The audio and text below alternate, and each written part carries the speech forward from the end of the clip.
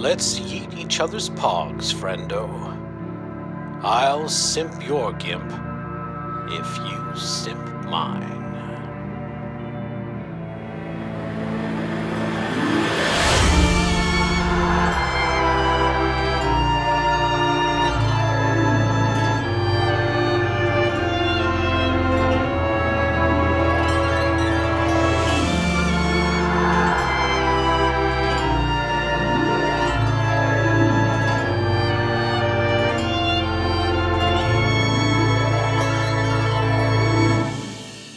Hello, my sweet little sweat hogs, and welcome to another exciting episode of the New Albion Radio Hour, the show from below that knows you know and where you go. Lots of religions offer you the end times, but only us mad little murdering Macs here deliver. Well, we've gotten big enough that we're actually starting to get fan mail. I'm so delighted. Let me read one at random. Here, we'll pick... this one. Dear Lloyd, who are you and what the hell is going on? I can't figure out if you're real or some surreal practical joke, but we here in dorm floor 6 at Lindy Hall love it, especially all your eating college student gags. You're the bee's knees, you crazy cat. Carry on. Love, Millie. Well, Millie, I love you too. Love to eat you. No, I don't eat people. I mean, I have, but not that many times, and certainly not these days. I mean, I would if I could, especially if you wanted me to.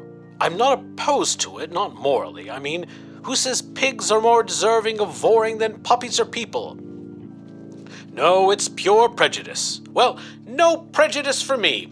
I use reason and compassion to arrive at the conclusion that if you're going to take that juicy, delicious step into eating your fellow human beings, college students are simply the best place you can start. First of all, they're young and succulent. I agree, eating children is horrifying. I mean, come on, we're not monsters here. But your average college student is over 18, firm and plump little flesh, and with their youth comes a certain optimism.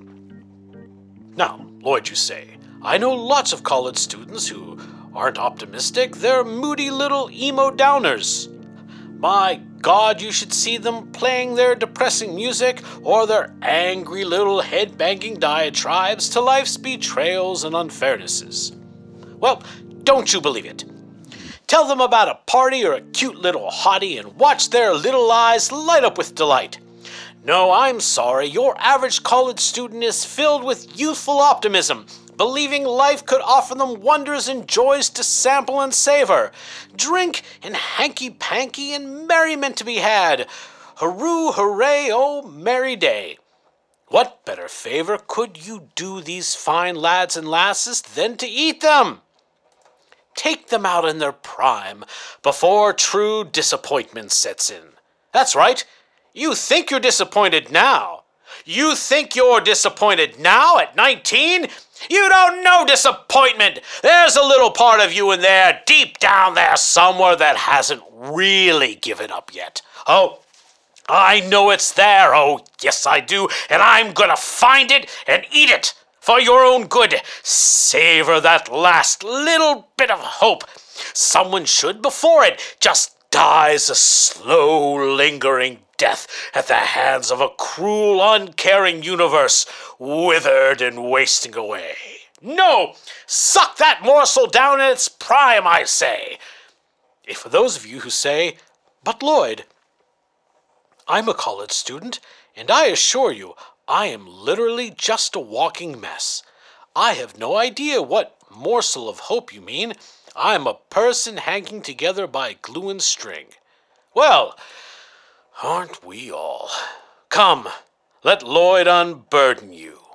I will show you. You may indeed be a mess, but you are a candy-coated mess of sugary goodness that I will nom on till the goo is through. Then you will worry about the cruelties of fate no more. One of the lucky ones. Just to be clear, that is humor. I do not eat people nowadays. I can't. I would just use your flesh for my flesh suit wardrobe. And what a collection I've amassed! And you could be part of it! The honor and glory! No, dear listener, I'm not serious about eating you. The only thing I'm serious about is your impending doom. Today's episode is brought to you by Rupert's Puzzle Place. Rupert makes all his own puzzles as well as sells all sorts of games. Rupert will take scenes from your life and make it into a puzzle. Yes, put it down, then chop it up into little pieces. You must then spend days rearranging back into some form of sense, which is just one of the more delightful metaphors I've yet heard. But Rupert really does it. Can't make sense of your life? Well, Rupert will deliver one tiny little piece of your life that you can. You can turn it into some sense of order. Chaos into meaning. Wouldn't it be nice to know that feeling just once in your otherwise bewildered existence? Well, come down to Rupert's Puzzle Place and find out what it's like to make sense of at least one small part of your fleeting life.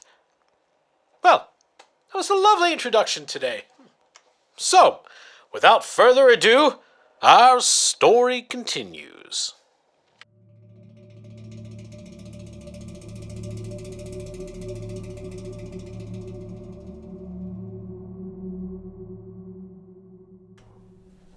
The gang looked around in wonder.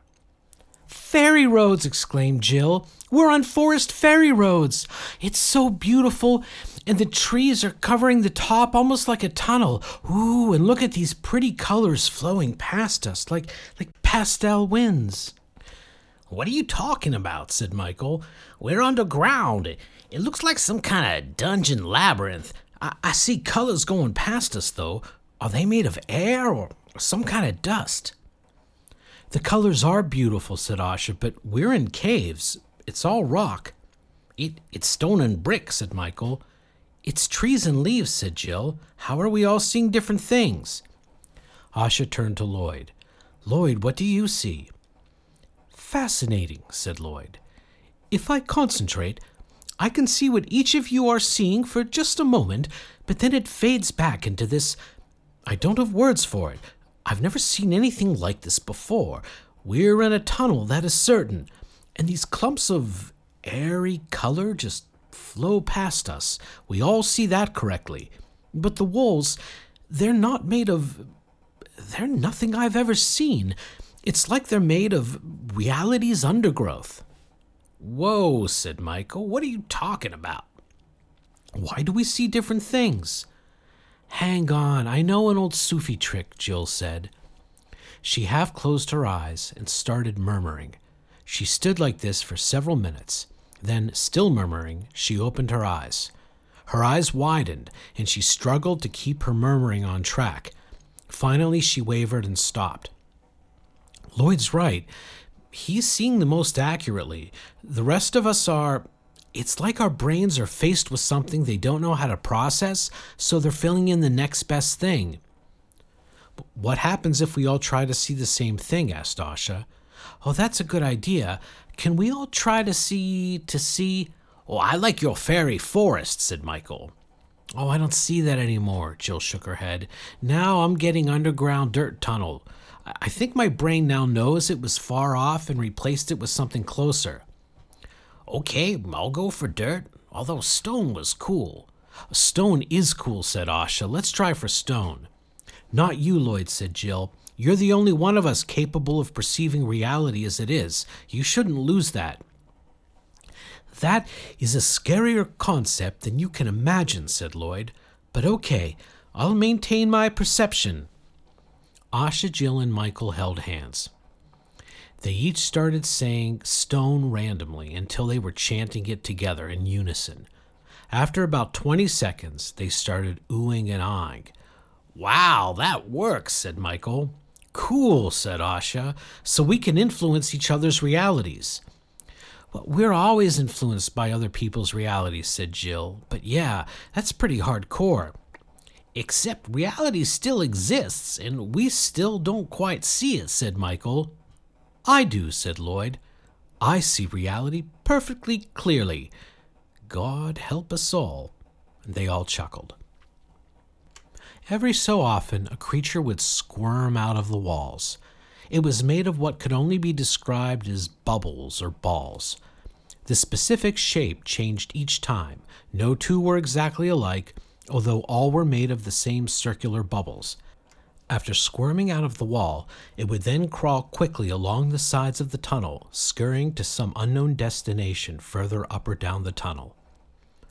Periodically, enormous things could be seen moving inside the wall, burrowing past, although these never burst out, at least not yet. And of course, wisps of color drifted constantly past, usually about waist-high, but not always. The gang decided to follow the direction the colors were flowing. They soon came to a fork in the tunnel. Which way do we go? Asked Michael. If we're guided by a larger narrative current, then whatever direction we pick will lead us where we want to go, argued Asha. Yeah, but aren't we past narrative currents? I mean, we're not in a strand. We're not even in the same dimension or layer or whatever. I don't think narratives apply to us anymore. There could be meta-narratives, said Jill. This one book in the Abbey talked about information fields, said Asha. Even if the information field manifests as narratives on one level and something else on another, it isn't wholly or fundamentally different. I mean, it's all still the same information field, right? Just manifesting different on different levels? The gang looked at her blankly. Although, if the rules change enough, I guess their behavior or properties could change too. I don't know. We have no way of knowing much of anything, suggested Lloyd, which means, at the end of the day, we simply have to pick a direction and go. Wait, said Jill. Manifesting intent is never a bad idea. At worst, it's a waste of a minute or two, but it works in magic, and it might work here. They joined hands again, including Lloyd, and all chanted Level 5 over and over for a few minutes. Then they opened their eyes, and Michael just started walking. Asha looked at Jill and shrugged, and they all set off. They walked for days. Asha and Michael had all sorts of jerky in their packs. It wasn't pleasant, but it did the job. As they walked, what they saw changed. The dirt tunnels drifted off into vines, snow, and even at one point library stacks. It was different for each of them, but whenever one of them particularly liked the scenery, they would all come together to see it for a few hours. There were branches and forks and twists and turns. There were even doors. They opened a few. They led into odd places. Some were earthen lands, and some were from realities clearly not meant for them. At the end of the first day, Lloyd told the others he saw patterns. Jill started seeing hieroglyphics on the wall. It took a bit of concentration, but Asha eventually saw scrawls and cave paintings. Michael saw graffiti. They fell asleep beneath it. Asha stayed up looking at it. In the middle of the night, she woke everyone up with exclamations. "That's us," she cried. "It's us." Jill went into her Sufi trance, and Lloyd peered closely. In the end, they agreed it was possible that 4 distinct symbols they all saw, although Michael and Asha saw them differently, could possibly represent them. "We're following our story," insisted Asha. "This is our story, and if we follow it, we will reach where we are going." Asha felt the wall with her hands. "There. Yes, you have to close your eyes and feel it. This is us." Are we really sure about this? We might just be insanely lost," said Michael. Lloyd shook his head. "There is no actual reason to believe what Asha's saying, and yet," Jill nodded, "it feels right. It's irrational, but we're way past rational. Every witchy sense I've spent my years developing says that Asha is right. She's a natural here.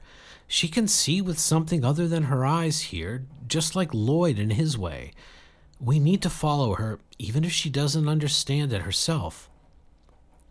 When they reached turns and alternate tunnels, Asha would touch the walls and close her eyes and eventually lead them down the right path. Jill and Lloyd would confer. Jill found that looking at the wall with her scrying glass would reveal the symbols, and Lloyd saw the patterns anyway. They would both soon find the symbols down the path that Asha was walking, still touching the walls with eyes closed. Once, on the second day when Asha was stuck, Michael said, "I got it. Watch this." He whistled and sauntered, and without even paying attention, just started down one hall then another. After a bit of this, the others gasped, when in fact, it kept up perfectly with the symbols and Asha's touching technique. By the third day, the only thing that really worried them was the 3 gnomes behind them. Asha spied them earlier that day, while Jill was talking to her about the best spiced wine recipes for mid-equinox ritual gatherings, which she said were actually just excuses to go out into the woods and get hammered naked. She was insistent that you haven't lived until you've howled at the moon at midnight while clothless and off your rocker on really well-done spiced wine.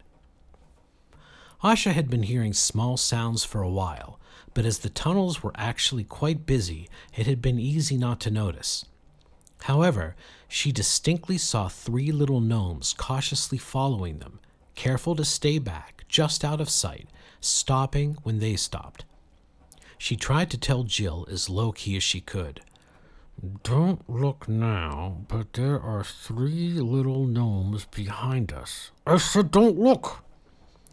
She and Jill spent the next few hours clandestinely studying them, and when the group stopped for a break and to eat, they brought it up to the others. "I think they're scared," said Jill. "Good," said Lloyd. "A little mortal terror before their painful end is good for them." "Damn," said Michael. "I mean, I get it, but damn." "We should maybe reach out to them in kindness. Maybe we can..." Asha paused. "I mean, we're all lost in a strange place. Maybe we can use compassion to build some kind of trust. Stop this terrible cycle."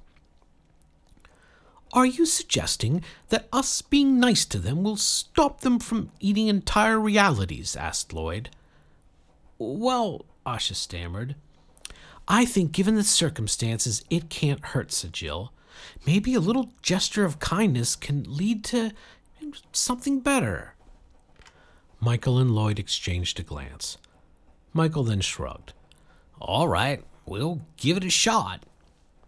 "I will be ready in case it backfires," said Lloyd. "Just in case." Jill took some jerky and slowly crawled back towards the gnomes, who cowered away from her and were ready to run. She left some jerky, nodded, then returned to the group. The gnomes waited until the group was getting up to leave, then cautiously took the jerky and gnawed on it, making little squeaky noises to each other. It took a day more, but finally Jill put the jerky beside her, and the gnomes came up to them. They took the jerky and sat down next to the group, constantly glancing at them in fear, ready to bolt on a moment's notice. They gnawed away at the jerky like little mice, and when the group got up to continue, the 3 gnomes walked with them. "Is this starting to get to anyone?" asked Asha, as they prepared to bed down at the end of day 4. "My head's a little weird in this place." "Oh yeah," said Michael. "It reminds me of this one shroom trip that never seemed to end," said Jill. "I rather like it," said Lloyd. "But even so, I am ready to check into a nice hotel, with a nice bed and bath, maybe a well-cooked meal in a restaurant." The group all sighed. Asha was fidgeting more than usual. She was trying to keep a map as something to do, and a way to impose some kind of order on the place. It was incredibly difficult, though, as it just went on and on. She had filled dozens of sheets of paper. When she sat and fidgeted too much, Lloyd would come sit beside her and just gently lean against her. She would cringe for a second, then after several minutes would sigh and lean back against him and try to stop for a bit. But her fingers kept moving, her forefinger making little circles on her thumb. Then Lloyd would talk about science. He'd pick any random topic that came to his head and explain every theory on it he knew until Asha would take over and mentally try to work it out further. When she really got going, her fidgeting stopped and her heavy focus would seem to relax her. They did this night, and finally Asha drifted off to sleep. She awoke screaming. The three gnomes were on top of her, biting her flesh, ripping into her arm with their little mouths. One ripped away a tiny piece of flesh. "Motherfucker!" she screamed.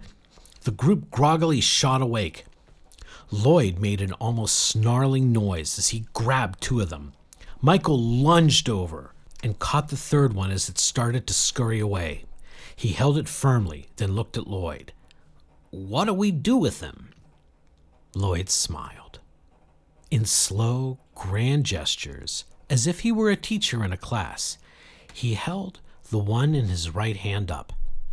He turned it upside down, then smashed its little head into the ground, making a gruesome, explosive mess. He looked up, smiled widely, then held up the second gnome, who was now squirming hysterically. Lloyd's grip was like iron. He held the gnome up to his face, raised his now empty but messy right hand, and gave it a little finger wave. Then he made a sad face and slowly turned the second gnome upside down. A second later, there was another splat sound. "Damn, son, you cold," said Michael, although he was nodding. He took his gnome over to the wall and banged it against the wall like a spike, then wiped his hands full of little black guts on his pants. Jill sighed. "Well, so much for the friendly approach." On day 5, they came to what could only be described as a sphincter at a wall's end. It was very large, puckered, and swollen. It could easily fit an entire person, even two. It was at the end of a cul-de-sac, like a door at the end of a hallway. The gang all agreed this was it. Asha's touch, Michael's instinct, Jill's Sufi vision, and Lloyd's pattern recognition all were in alignment. "So, who wants to go into the giant butthole first?" asked Michael. "It's a sacred doorway between dimensions," said Jill. "And that looks like a giant butthole," said Michael. It kind of does," agreed Asha. "I'm willing to make sure it's safe," said Lloyd. "Maybe we should go in together," said Asha. "Oh, it could be a squeeze," said Michael. "What if we hold hands in a chain?" suggested Jill. They all liked this idea. Lloyd went first, holding Asha's hand, who held Jill's, and Michael took the rear. They all entered the giant sphincter. It was not unlike a relatively tight birth canal, although the walls seemed to be made of nebulas expanding and contracting. They remained upright, and each grasped each other's hands so tightly it hurt, but they were sucked through with a momentum that ensured no one need even move. They just hung on as they were pulled through. It took about 15 minutes, but they were soon spit out the other side. The other side was where things got really weird. It was sometimes like a great DMT world, sometimes like a realm of colored space or even blank space where objects could either appear or be manifested. They were floating aimlessly when Michael said he wished there was some ground, and upon saying this, a platform manifested beneath them. They would go on to build a tower, inside of which they made a playhouse. Because of the colors that would often manifest around the tower, they called it the August Sky Playhouse. Within, they kept things as normal as possible. They would eat lavish dinners, enjoy juice and wine, laugh and enjoy each other's company, and explore what could be done by continuing to create and perform plays and performances. Things came to watch them. Their performances began to be attended by all sorts of creatures from across Level 5 space. They began to learn. Meanwhile, in a place far, far away, a man sat on a bridge crying. Across from him was a factory lit up in the night, its towers smoking. A pile of cigarette butts lay around him, and through his tears he looked down at the water. He thought about jumping.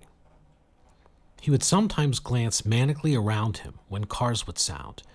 He had often muttered about bugs, but tonight was different. Cars didn't look like bugs tonight. They looked like four-dimensional things. He was tired. His sleep cycle was decimated. What had previously been summer air was turning, a chill on the breeze announcing the arrival of fall. He wiped his eyes. He made his decision. He walked back home and got into his car. His place was a mess. Dishes strewn about, piles of clutter filled the rooms, but he didn't plan on returning. He drove off, the radio playing in the background. On his dashboard, the time read 3 o'clock in the morning.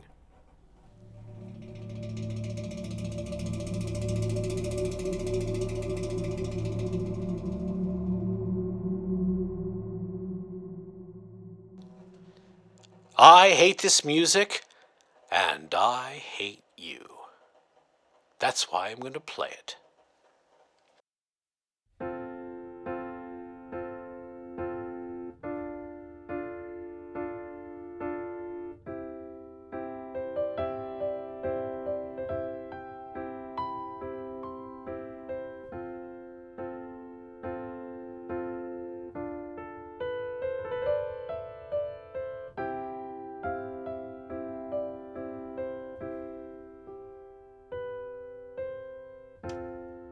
When I look into your eyes, I can see a love refrain.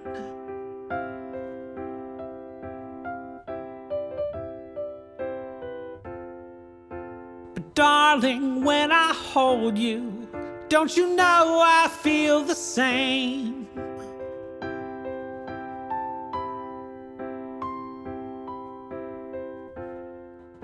Cause nothing lasts forever, and we both know hearts can change.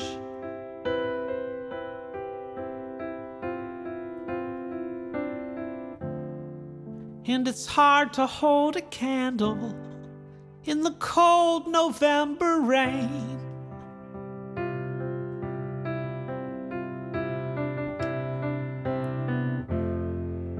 We've been through this such a long, long time, just trying to kill the pain. Oh yeah. But lovers always come and lovers always go, and no one's really sure who's letting go today. Walking away. If we could take the time to land on the line, I could rest my head just knowing that you were mine. Oh, mine. So if you wanna love me, then darling, don't refrain.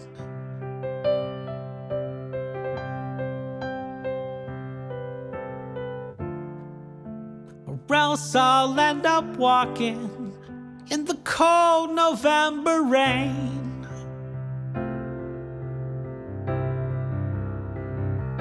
Do you need some time on your own? Do you need some time all alone? Everybody needs some time on their own. Don't you know you need some time all alone?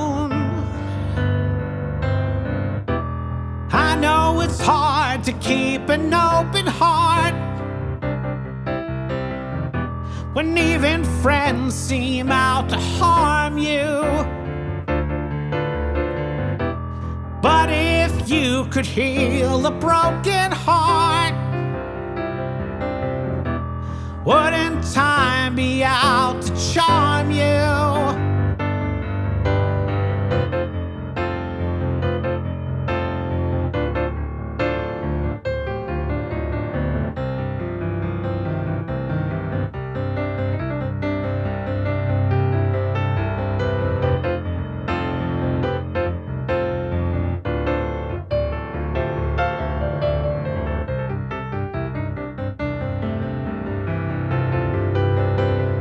Sometimes I need some time on my own.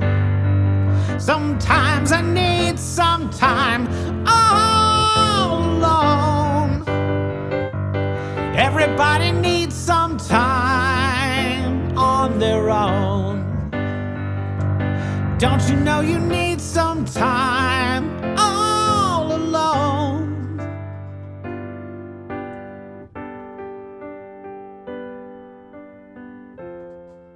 So when your fears subside and shadows still remain,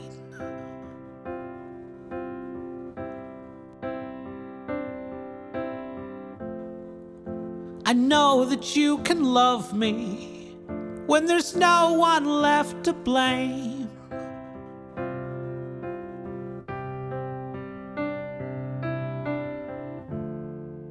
So never mind the darkness, we still can find a way.